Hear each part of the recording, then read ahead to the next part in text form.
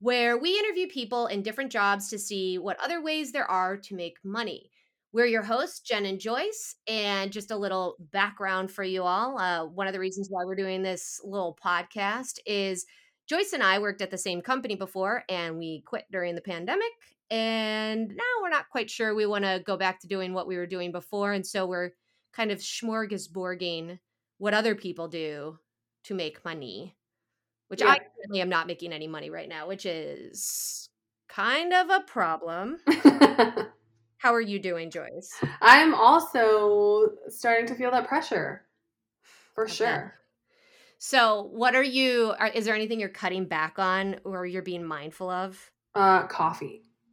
Really? Coffee is like a luxury. Well, like meaning like I am not cutting it out of my life. I'm just cutting out like going to the cafe.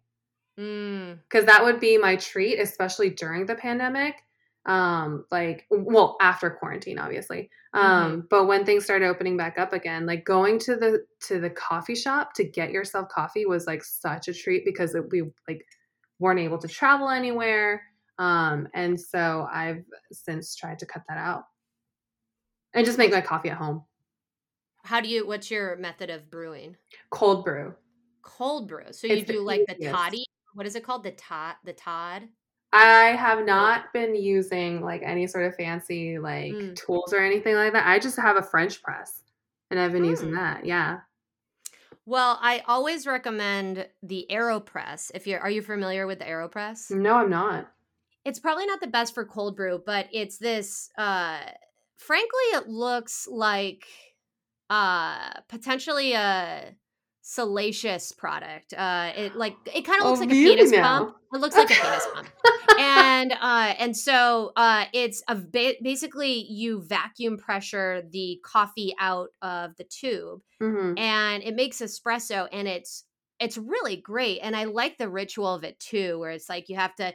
There's all sorts of best practices. Like you should have your coffee or you should have your water at 180 degrees for the precise or the best brewing of your brew. Oh, interesting. Yeah, I think that's why I like making cold brew is because you don't boil water. You just put you just put water in a French press? You put water and coffee grounds, like coarse coffee grounds in a French press and leave it for 12 hours. Yeah. See, I think that this also speaks to patience, because that means you have to like have the forward thinking of it. That's true. That's kind of the tricky part. Sometimes I like forget to make it the night before, and I'm like, oh dang, that was a mistake. I was talking to my therapist about this today, and I'm making a point to just bring up that casually that I was talking to my therapist to just normalize it all. But yes, I have trouble with existing in the gray. I need it like I'm black and white, and I need it to be like it's this or that. And I made or I don't know if I made the connection, but I was realizing that is also why I'm probably an impatient person, because I just want it to be like, when are we getting to either it being this or that? Because I don't like it where it is right now, and we need to make a decision. And so, I see. Yeah. So then the pandemic must have been really tough for you. Oh no, it was super easy for me, and I didn't have any mental breakdowns. I didn't quit my job and, start working at a comedy club. Existential crisis. Yeah. No, yeah. I didn't do too hot with the pandemic. And also just as far as like other news for me, so my husband and I, we got married during the pandemic, but we're having our party now this coming October, which sadly Joyce is unable to attend. We mourn. Yes, I'm very sad myself. But we are getting gifts from people that are declining right now, and which we also got your gift. Thank you so much, Joyce. But I asked for a mandolin, like the slicer thing. Yeah. And it's amazing. Like I have this garden, I have cucumbers, and it's been awesome. And I wasn't thinking, and I didn't put the safety stuff on it. Oh my gosh. And I sliced GD finger. Like No. I had to go to an urgent care and get it glued. Like they couldn't even stitch it up. Oh my gosh. And it was my first time using my covered California health insurance because I've been pretty sick in the past, so we can't live without insurance, even with me not working. Yeah. And I mean, I'm just not looking forward to whatever that bill comes back in. Oh my gosh. Yeah, Uh, the insurance thing was like a lot more complicated than I thought. mm-hmm. Yeah, like applying for the covered California stuff. I mean, it's great that they have that option, but apparently I don't meet the requirements for covered California. So I had to go through Medi-Cal. There's no, well, we can have a conversation offline because I feel like everyone's qualified, but also I feel like this is a good segue I was just because about to say, this oh is my god. awesome. Well, with all that said, I want to use this as our segue to introduce our guest for today. His name is Josiah Jenkins. He's one of the best people on this dang earth, and I'm going to let him introduce what he does in this world of ours. Well, hey, and thanks for having me. And I'll never turn down glowing praise, even if it even if it feels somewhat undeserved. Yeah, so my name is Josiah Jenkins, and I am a risk management professional for a pediatric hospital here in the LA area. And before that, I used to be a workplace investigator, and before that, a litigator, a plaintiff side employment attorney.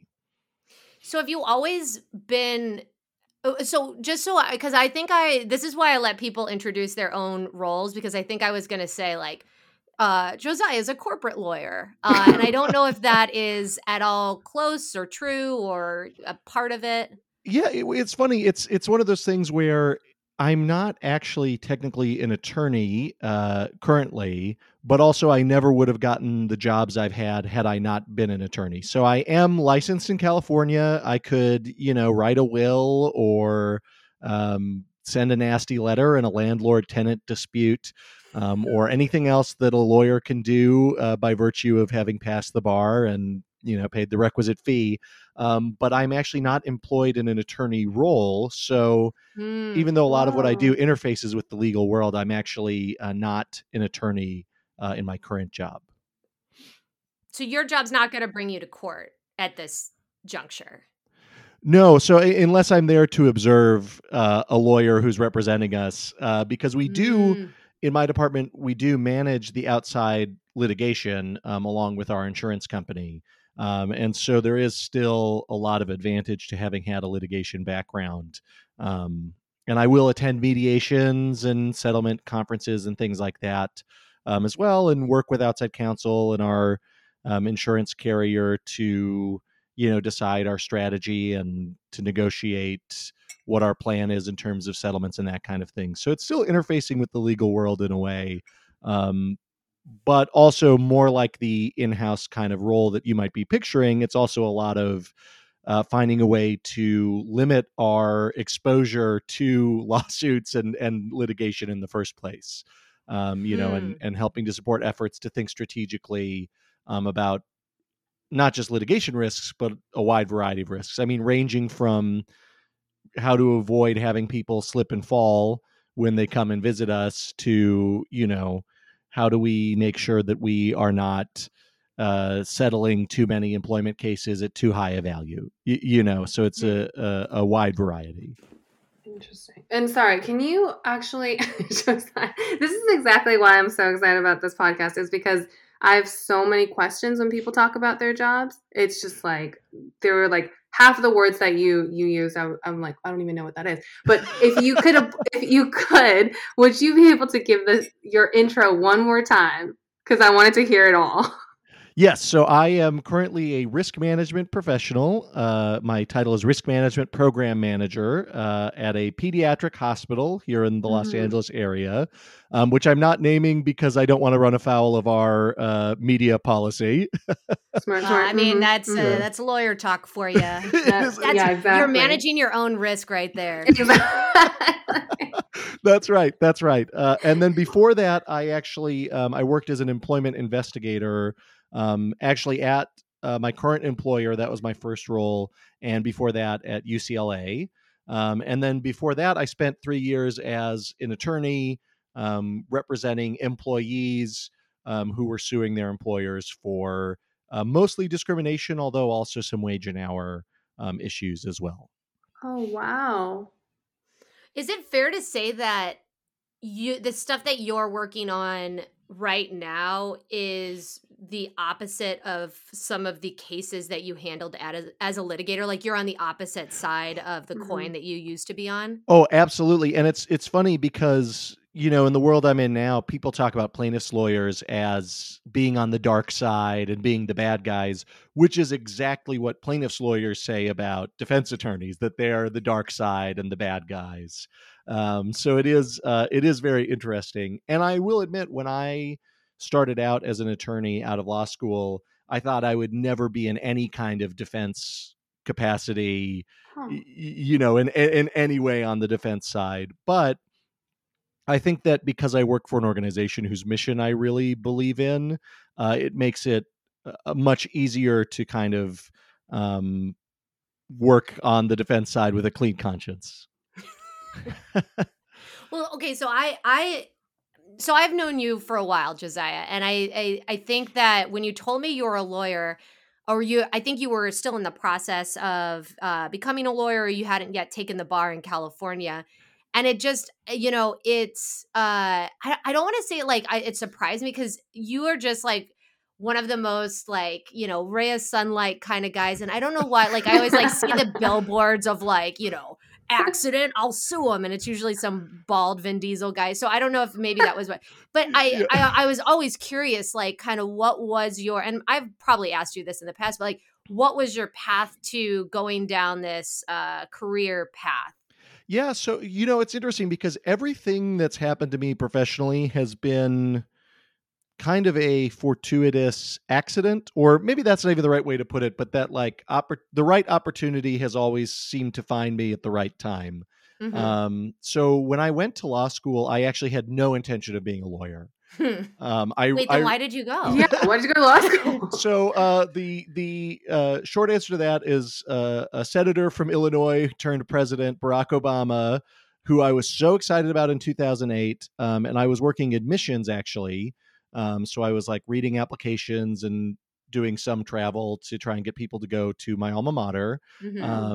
And then I just got really inspired during the 2008 campaign, and I felt like, gosh, I want to do something in policy. I want to change the world. Oh. And how can I do that if I don't even know how the law works? So I was like, I'm going to go to law school. I'm going to learn how the law works. And then I'll find my way to being, I think at that time I thought a legislative aide or something, and sort of work my way up and be one of these career, like adjuncts within, a senator or representative's office. So you're a lawyer. You got your law degree because of Obama. Yeah, I really did. I was like, man, this guy is so inspiring, and I want to do something great, and that this is going to be the way to do that. And then somewhere along the line in law school, I was like, actually, I guess maybe I want to be a lawyer after all. Oh, wow. Yeah. What happened? Well, what was it that kind of made you decide that? It's interesting because at the time I was like, am I just falling into this, or is this something I'm really am I choosing? just sipping the Kool-Aid kind of thing? Yeah, because when you get into law school, one of the things they tell you during orientation, which I found to be one of the things that made my first year sort of tough, is they were like, you're going to learn to think like a lawyer. You're going to think differently. And I was like, gosh, I like the way I think already. I love myself. Yeah. So I had to learn to hate myself. Oh, wow. And then rebuild yourself from the ashes. Yeah. Then reforge brand new. But it was true though. Although lawyers, we are sort of guilty, I think, sometimes of thinking of the world in terms of litigation and legal risk and lawsuits. And I do wonder what it would be like to go back to moving around the world, just thinking of it in normal terms. Oh, interesting. Yeah. Yeah, but I think just over time, I did my first summer I worked for our legal aid clinic, doing work for an in-house employment lawyer in that clinic that was run by my law school. And then I found a job the next summer with like this boutique plaintiff side employment law firm, I think would be how it would be described on a website, boutique meaning small. Mm. I um, think that just sounds nice, like there's gonna be cucumber water there. yeah, that was a real missed opportunity. We did have Tootsie Mm. Rolls in a candy jar at the Oh, door, that's but no cute. I'm gonna be cucumber water. honest, that sounds like the opposite of boutique. Yeah, what if I said Tootsie Roll? I would think call the ambulance because I think something's wrong. Yeah, I guess, yeah, and in fact, I am having a stroke, but All right, well, honestly, Josiah, power through because our schedules are kind of hard to nail down, so we need to finish this podcast tonight. True.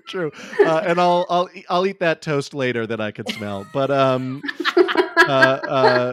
no, but so I found a job there, and my first job was amazing in terms of the amount of responsibility that was given to me. So, I mean, it turned out that actually, when it comes to the legal world, and I don't toot my own horn very often, but I feel comfortable enough to do it here. Like Nice. when it comes to legal writing, I am a good legal advocate Nice. in writing. Like that's a real Mhm. skill that I have, and that I do actually like the analytical reasoning because there's a certain sort of puzzle element to it. Mm.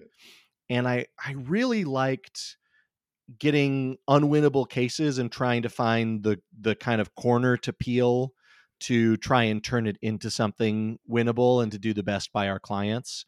Hmm. And because I was good at those things, I was given a lot of responsibility on cases to do a lot of writing, which meant I worked insane hours. I mean, I would when I was an attorney, not so much in the summer when I worked there, but when I came back as an attorney after passing the bar after graduation, working for the same firm. I mean, it would be common for me to stay until 9 o'clock at night would not be unusual. I think 7 is about the earliest that I would typically get out, and I would say that every month there were at least 2 or 3 nights where I was in the office until midnight or later.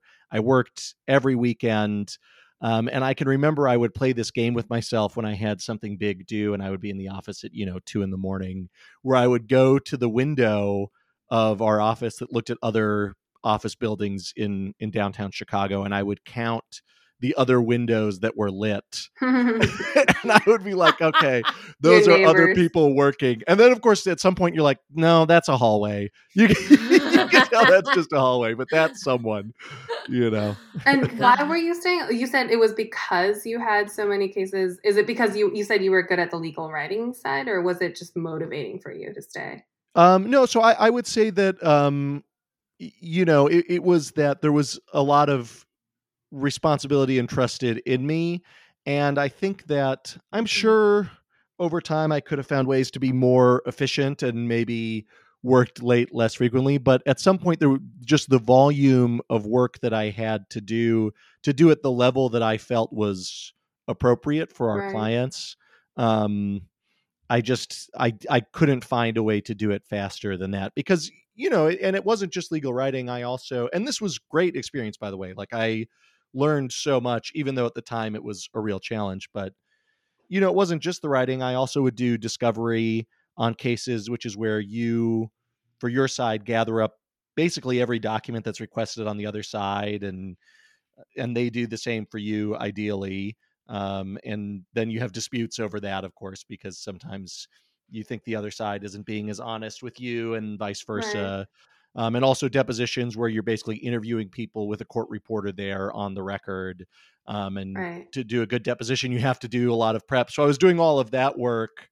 Well, at the same time, I was like also writing. I think I wrote in the span of 1 year, I counted it up and I was like, oh, I've written 26 like substantive, like sizable briefs in that year. So every And 2 weeks, yeah, I was I like, feel like a lawyer out there that potentially is listening is going like, damn. yeah, I hope, or maybe I was like so inefficient that the lawyer out there is like, that sounds easy to me.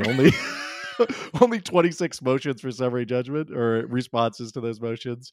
But I mean, and it could range because some weeks I might have 12 pages of, professional quality writing that I had to produce. But then other weeks it might be 50 because I would have to write the fact statement and go through the record and, all these things. So you know, it was a lot of work, but, and then, so I did that. And then, Well, I'm curious to ask you this. Sorry to jump in, but no, do you feel like that kind of level of work, those hours, do you feel like you would be happy doing that now in your life? Or do you feel like that is a small period of time that works out, but it doesn't sustain? I don't think I could sustain that anymore. And while I'm not averse to working hard, that kind of hourly commitment that I was doing, because it was so consistent also that it was late. I mean, just that feeling of being the last person in the building, Mhm. and like Yeah. going home at 1 a.m. because I needed a break, and then like writing, taking a 2 hour nap, waking up and writing, like Oh my that gosh. pattern was unsustainable for as frequently as it happened. Yeah. Um, I mean, And like I can Oh yeah, what goes sorry. into legal writing? yeah, so there's a few elements. So I mean, it's dependent a little bit on the kind of case in terms of what goes into it, but the basic elements are you have the facts. So you have to know your case inside and out, and you have to be able to cite to the specific document and portion of that document that really reinforces your point, right? So, I'll have, let's say, a few hours that I've taken your deposition. There's going to be a couple hundred pages, let's say, of deposition testimony when it's all typed out. Um, I have to be able to say, look, ask this question. Joyce said X, page 54, line 12 through 14, and so you cobble together your case from all these bits of evidence, the documents, the depositions, Oh, the so are these, interrogatory responses. is it like very roughly like, you know how in high school they would always make us write essays and then like have like three supporting points and like follow that structure? Is it like similar to that? Yeah, definitely. I mean, and there are different phases of the case that are more or less demanding that way. So the first phase of the case is your complaint, which you write, and your complaint just has to have enough detail in it.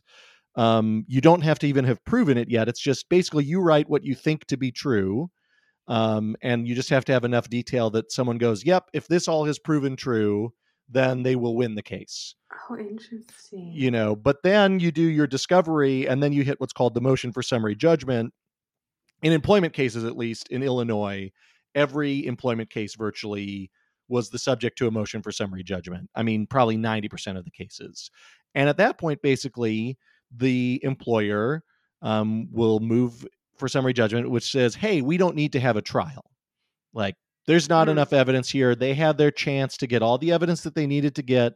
And if we put this to a trial, there's not enough here, even if everything comes out the same way, that they could possibly win this.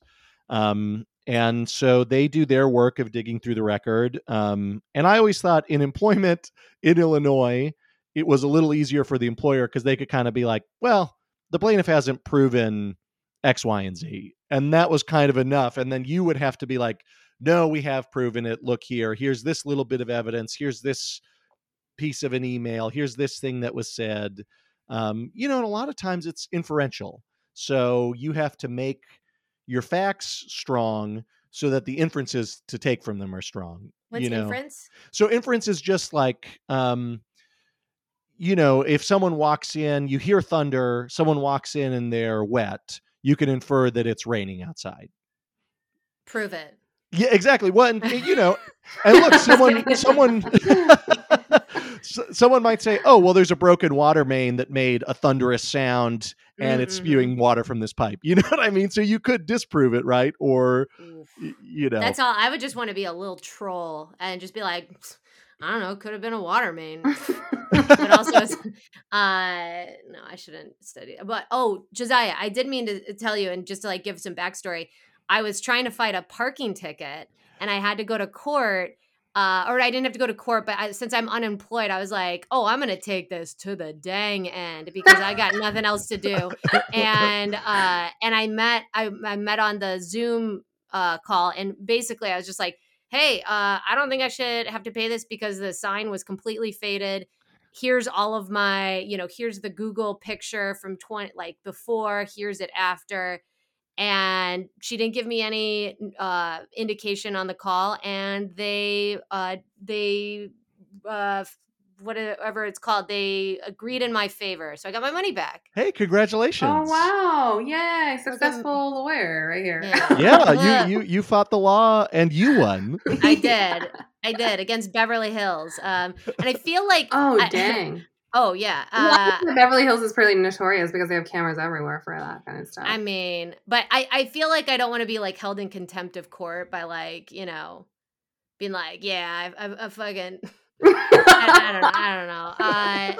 Okay, so because I kind of wanted to like go online and be like, I just want to waste their tax dollars just because I so you can tell me after recording if that is like contempt. But so let me ask you about your job as it is today. So something that, really burned me out about what I was doing before is actually the day-to-day. What is my actual like day look like? What are the things I'm doing? So I'd love to know, you get into work, generally what time are you getting there, but what are you doing in a day's work? As a risk management professional and not as a lawyer, right? Yes. Yeah. And I should just say real quick, I don't want to give the misinterpretation. There's so many kinds of attorneys who have such different experiences that, you could pick one out of a hat and it would be different, But in terms of risk management, one of the things I like about the job is that there is high variability from day to day because you're looking at risk in a kind of holistic way. And every hospital structures their risk management program differently, and every organization does. So, I am not personally as involved in buying insurance as some of my colleagues in the department, but one of the big pieces that every risk management program is responsible for is purchasing insurance for the institution or for the organization, which may sound incredibly dry and boring, but that's one of those places where thinking about, gosh, what can we insure? How can we transfer this out? And how do we make sure that we're actually getting what we paid for in these insurance programs? It can make an enormous difference in your bottom line because, you're always looking at, okay, what are these catastrophic losses that could wipe us out? I see. So can we break that down a little bit? Is it like insuring like potential cases with pediatrician doctors or like malpractice? Yeah. Is it like that kind of stuff or is it something different? So it can be broad ranging. So, a generic hospital, you'd expect them to carry some kind of malpractice insurance, some sort of property insurance, right? Because a hospital can set on fire or, get hit with whatever the natural disaster in your geographic area is, just like any other building. You're looking at general liability coverage, which is an insurance to help you with your slip and falls and, run-of-the-mill visitor accidents. Someone trips on a carpet in your building or slips on a spilled, water, just like a grocery store or a shopping mall. You have people walking through who can hurt themselves in that kind of way. You might look at coverage that is sort of unique to a hospital space about, regulatory actions, things like that.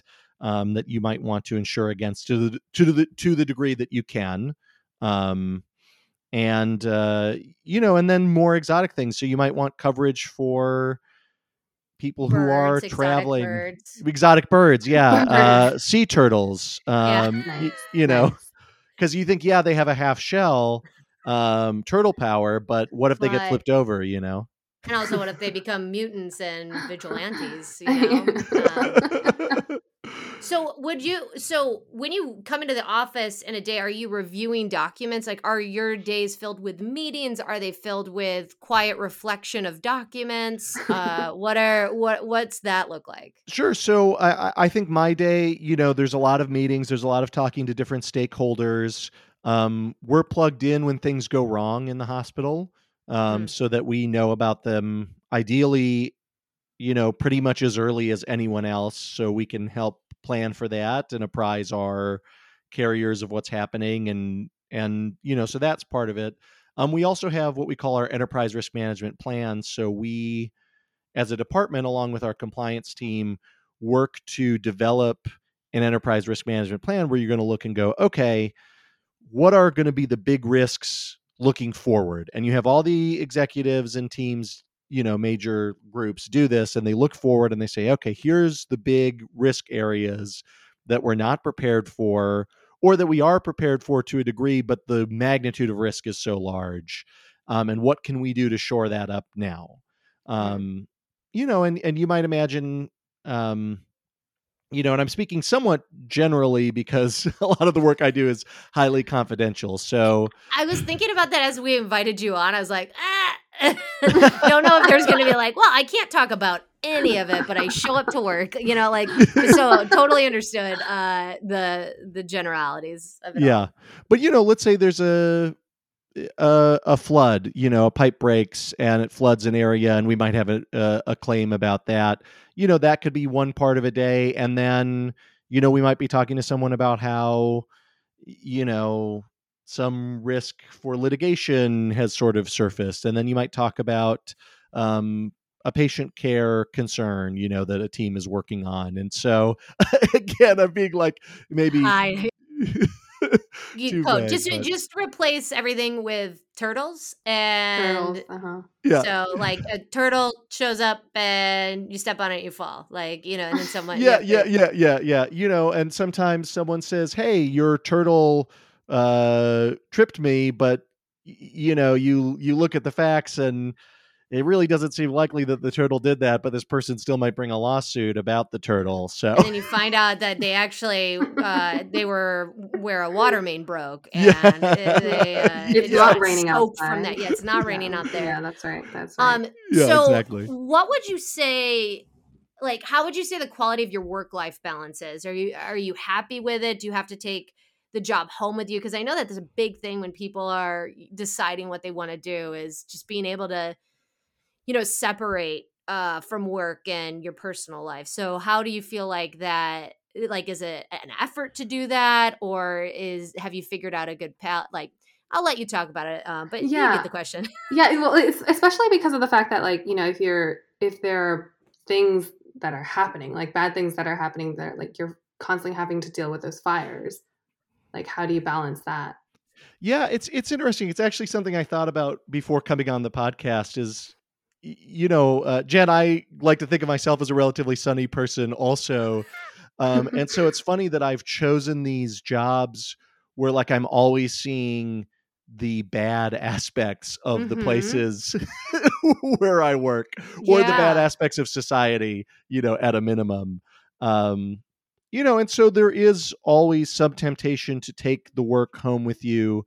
I think that I have a much better work-life balance than I used to, because even when the hours do get long from time to time, and even though the work can be emotionally taxing, because sometimes you're confronted with things that are, emotionally challenging in a variety of ways, or stressful because, you're in a heated litigation or something like that, or just stressful in that you're like, you need to grind together and get a bunch of documentation to your lawyer by a deadline, and you're having trouble hunting people down, which is a day-to-day stress that I think is probably familiar in some form or another to every job, right? Yeah. Because you deal with people all day. But I think that my work-life balance is much better than it ever used to be. And some of that is just getting older and having done it longer and not taking things personally the way that I once did. I think some of it is obviously my hours are not what they were when I was in litigation. So everything seems great in comparison. And I do have, I would say, good balance between those things, and my ability to not take it home with me is much better than it used to be. Although there are still nights where I wake up and, scream. Think about work. Yeah, scream. Yeah, just scream. Yeah. But yeah, my work-life balance is pretty okay. Yeah. I've just been doing it for longer. But if you were to talk to your like younger self, like what would you say to them? Gosh, I don't know. I mean, it's funny, like, there have been times in my life where I'm like, going to law school is the worst decision I ever made. And other times where I'm like, wow, going to law school really proved to be a turning point in my life and a good decision. And that hasn't necessarily been a linear progression That's from one right. Yeah, feeling to the yeah. other, you know. And I think that, gosh, I don't know. You know, it's funny. So when I moved out to California, that was like the biggest professional risk I ever took because I just quit my job and didn't have one lined up. Mm. And perhaps relevant to you as host. Amen. Yeah. We hear you. Yes. You know, I think that like that was probably the best decision I ever made. Even though I liked all the people that I worked with, I liked the clients that I worked on behalf of and everything else. Like I just was ready for a big change. And not to mention my now wife, this was really the only place she could be Mm-hmm. professionally to pursue what she wanted. And I think that depending on how far back I was going, I think the piece of advice I would give to myself is that just because you're doing something for people you admire or care about, and just because the work you do is good, doesn't mean you have to keep doing it. Mm. And all the That's more great. so if you don't admire the people you're working with and the work isn't good. That's great too. Yeah. And I would recommend warning your past self about COVID-19, just in case he wants to prep for that. But you know, I think like what prep would I have done, right? I I was mean, just gonna ask that. Like, what I would say, Jen? What would you have done? I was gonna say something dark. No. Okay. So, what one of the other things that I'm always curious about different workplaces are the type of individuals you regularly work with. You know, you're probably working with other individuals that have a lawyer background, but also different stakeholders and whatnot. But generally, would you say that, and you know, you can opt out if it's like, you know, you don't want to talk about like coworkers, but like generally, like, do you like the general types that you end up having to work with in this kind of line of work? yeah, absolutely. You know, it's interesting because um you know, a lot of the people I work with are management level employees from across the institution. And I think that um, we work with a broad enough range of people that you get some range of personality types, but, you know, they tend to be more type A, but also they tend to be more busy. And so Mm, getting their time Mhm. could be a challenge, of course, at times, and showing the value of what you're doing. You know, and making sure people buy in, I think, is always a challenge. And that's probably true in every institution everywhere. Um, but I think the other thing too is that like when you work with professionals and you work with management types all the time, you need to make a point of reminding yourself that not everybody has the same relationship with the workplace that they do and is empowered in the mhm, same way in the workplace Right. that they are. And I think remembering that really informs the work that you do kind of top to bottom. And so I think that one of the things I really respect about my boss is that she has a very keen sense of the way people really are. hmm, And I think that good and bad, you have to remember that. mhm, Mhm. And I think that a lot of the people who do the work well in my field, which, you know, honestly, I haven't even been in this piece of the field that long, but I think a lot of the people who succeed the most are the ones who have the best sense of like, what are just real ordinary people like? You know, let's strip away the bullshit. Like what's important to people and what's important, period. You know, and I mhm. think, And is that yeah. because of the people that you're collaborating with, or you mean like thinking about potential risks? I think thinking about risks and thinking about the way things will be received and how to actually get stuff done, it helps a Mhm. lot to think about people on like the people level, you know what I mean? And not the title level or not the um territorial level, you know, That's in right. Yeah. any, yeah. Um but uh but I also think like when I think about like the attorneys that I work with on a regular basis who are successful, like it's also thinking about like, gosh, how are regular people going to think about this thing at the end of the day? Because when push comes to shove, like some outsider, whether it's a judge, an arbitrator, or a panel of 12 people, is going to be presented the facts of this thing and what are they going to think about it as strangers to everybody, Mhm. and their viewpoint isn't going to be protecting management, or even I guess, like, to cut myself off, like so between being a lawyer proper and the role I'm in now, I got a job doing workplace investigations. And, I think in the field of workplace investigations, which has a lot of lawyers in it, a lot Mhm. of people tend to have a management bias because management employees come to you and usually they're a little more polished. They speak a little more eloquently. They write better when they write to you. The emails you find of theirs are written a little more professionally. Usually, all these things are general. I'm sure there's plenty of listeners who are like, that's not the managers where I work. And that may be true. But because a lot of people are either in investigations, just to continue with that example, either HR professionals or they're lawyers, there's a bias to gravitate toward those people and be like, they must be telling the truth or they must be right.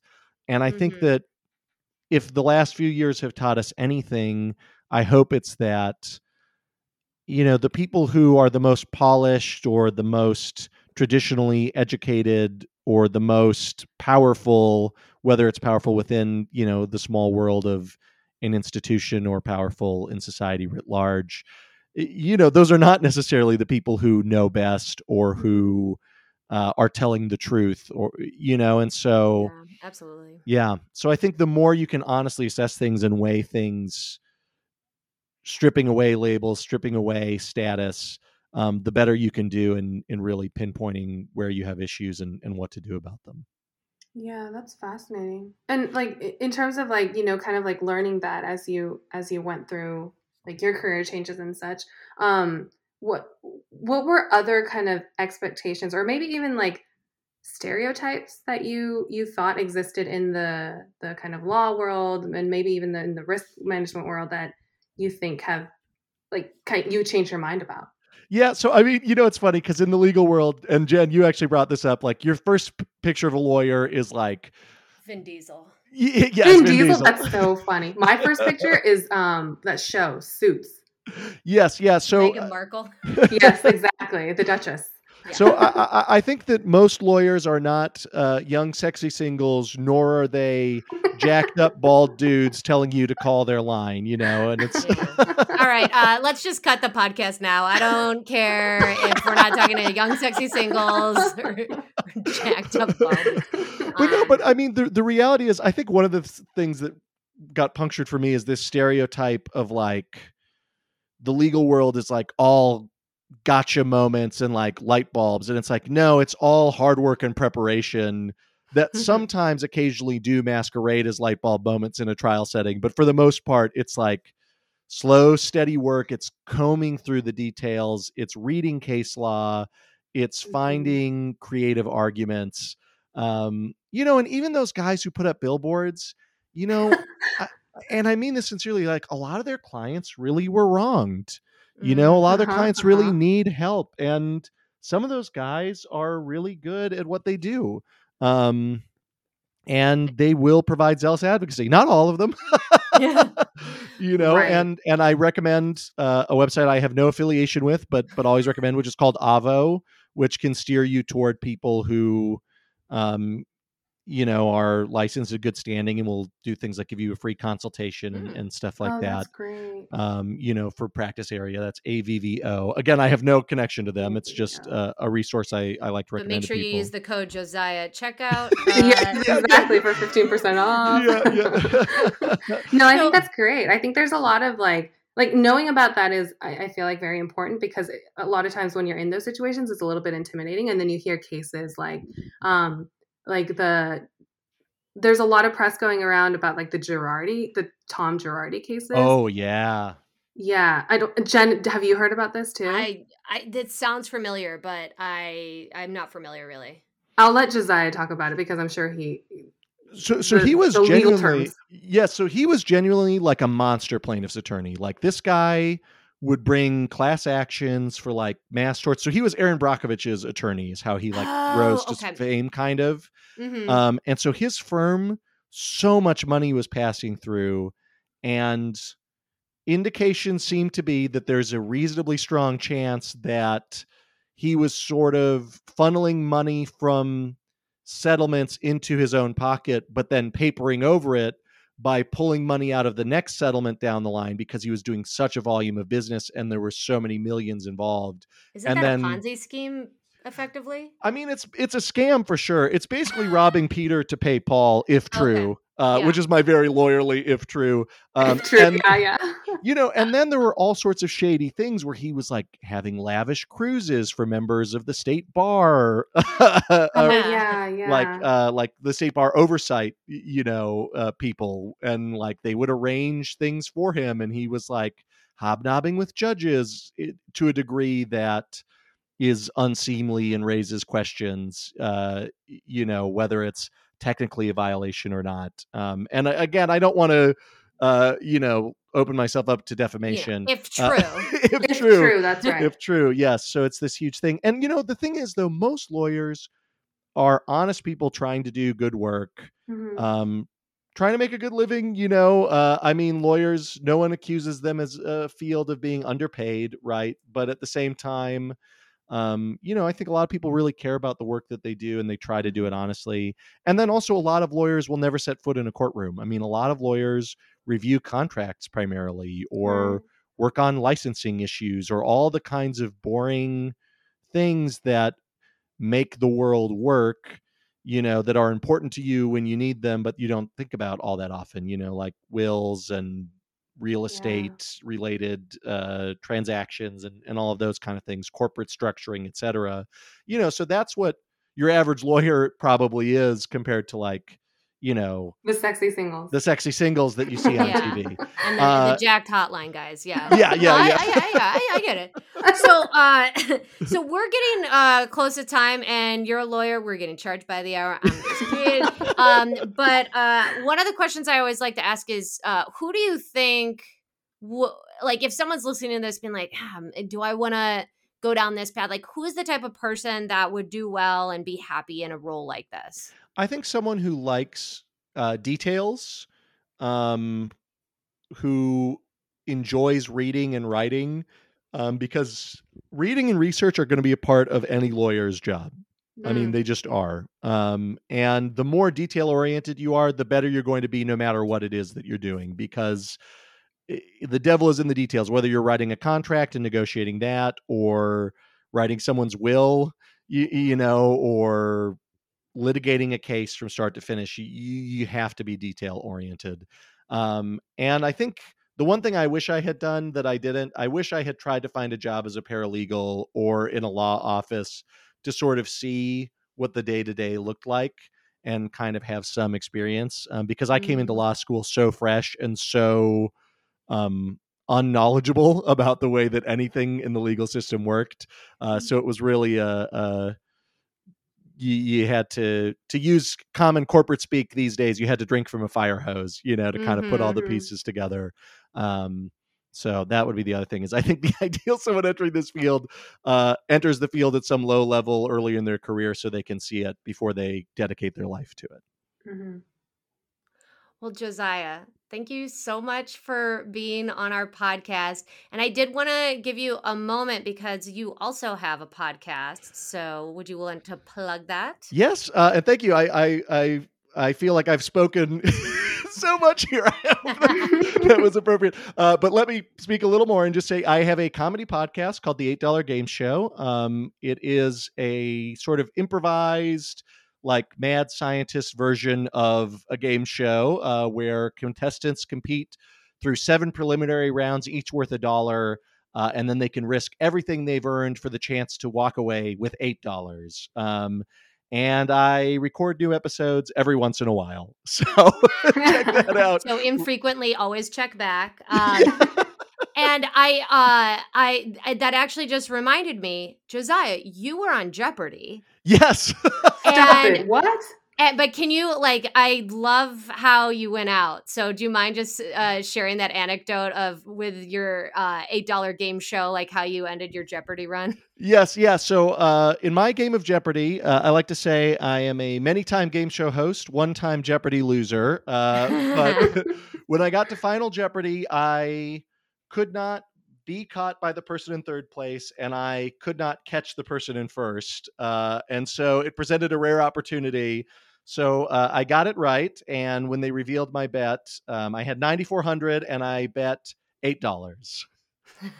Which Ken Jennings seemed amused by, so he was impressed by the plug. So it is a great plug, and weren't you the first show filmed after Alex Trebek passed away? So yeah, I was there on the first taping day. So they tape 5 episodes a day, and so I was the Wednesday episode. So I was like and they let us be in the audience, spaced apart from each other, to watch all the other games be played, which was crazy because Alex Trebek is such an icon, and you never know how people like that are viewed by the people around them. But it was so Right. clear, like everybody loved him, Yeah. like just the respect for him when you were there, and everything people would say about him, and kind of the attitude and energy in the room was like, one of doing a job and moving on, but also, a lot of genuine care for Alex.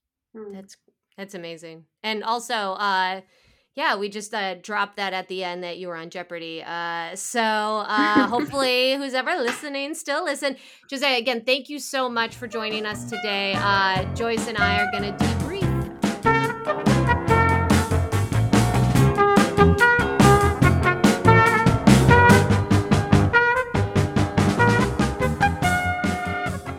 Joyce. Jen. Back without Josiah, sadly, because I'm telling you, he is like seriously one of my favorite people. Oh, that's so awesome. Yeah, he's great. And I could have talked to him forever. I was like piling on the questions and I was just getting ready to shoot him out, but we ran out of time, but it was so much fun. I knew that was the focus of his work, but I didn't realize it had the different title.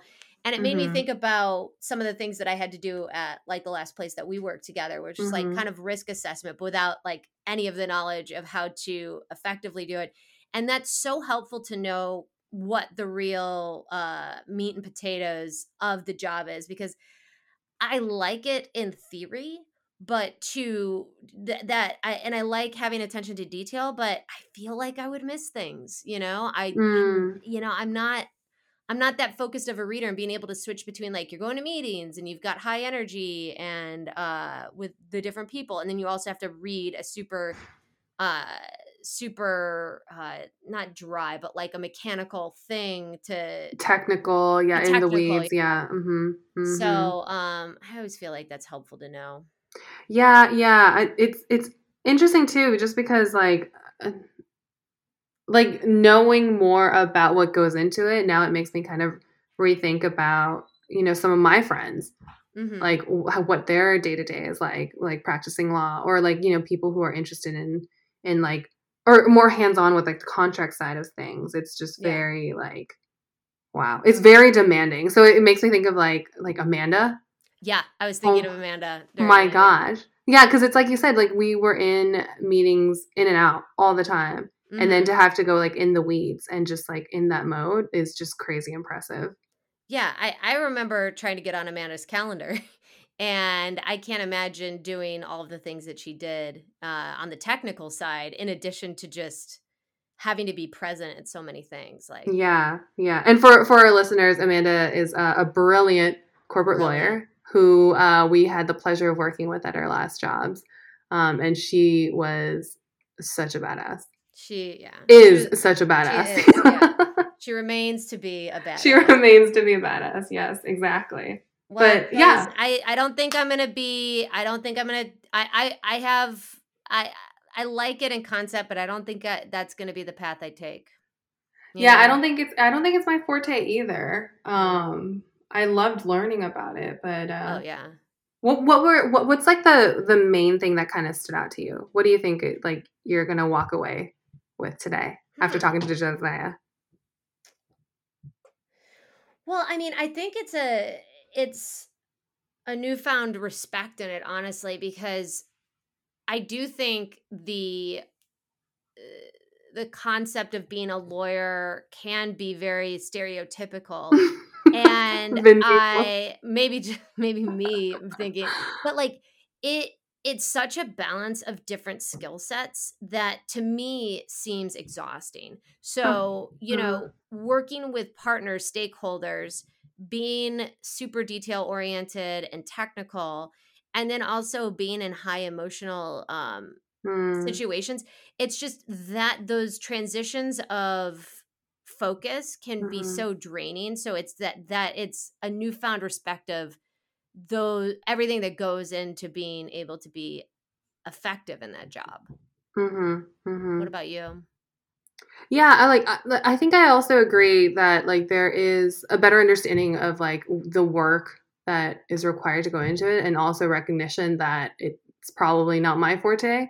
But I think that like I now appreciate more of the like why you would want to go into something like this. Like I think I do know a lot of people who are just you know those people who are just crazy intense researchers, who know so much and like can talk extremely confidently about a very deep a deep topic. I think like people like that I feel would be fantastic and like super motivated and inspired to get into this line of work. Like I said, it's not me, but I think that like that's kind of what I'm taking away is that like when Josiah was talking about how he likes to find the near impossible cases and just research until he finds a solution that maybe like requires a little bit more creativity, that I can see a lot of people really just loving. You know, it's kind of like what he said, puzzle like solving. So I thought that was really cool. I think that's my biggest kind of a newfound appreciation for lawyers. And I think something at least that I feel is that to have a career that's a good match, you need to both feel like you're good at it and it also challenge you. Because if you're good at it and it's all easy, then it becomes, humdrum. And if it's all challenge, you're just going to, I mean, man, it's easy to have imposter syndrome when you're good at it. And so it feels like such an interesting career because it's never going to be simple, right? And it's but as long as you're good at it, and like you said, like those like crazy researchers and whatnot, it's like then you can continue to challenge yourself. Seems like a good fit. Yeah, it makes me think of what you just said. Makes me think of. Have you heard of Ikigai? Gosh, I feel like I'm probably butchering the pronunciation, but it's basically like how your ideal like passion career is the overlap. Yeah, you know that Venn diagram looking thing? Yeah, exactly. Like that's what it makes me think of, is that like being able to find that happy balance between like you have a skill in it, that skill is valued, and AKA you get paid for it. And what was the third section? Did you already say passion? Passion? Purpose? Yeah, that's right. Yeah, purpose and passion. Like you enjoy it. Yeah. Like you have to. That the balance of those three. Well, your girl loves a Venn diagram, a flow chart. When you first said it, I thought it was that practice of broken china being repaired with gold filler, and it makes it stronger. Like yeah. That's beautiful too, but but different. Slightly different. Just slightly. Well, I think that's all for us today. Very invigorating conversation. Totally. Very happy to have you and me and Josiah all on. So again, this was So What Do You Do? And we're looking to interview people in different jobs and hoping to understand what people do. And maybe one of us will figure out what we should do to make money soon. But until then, I'm Jen. I'm Joyce. And we'll see you next time. Goodbye. Bye.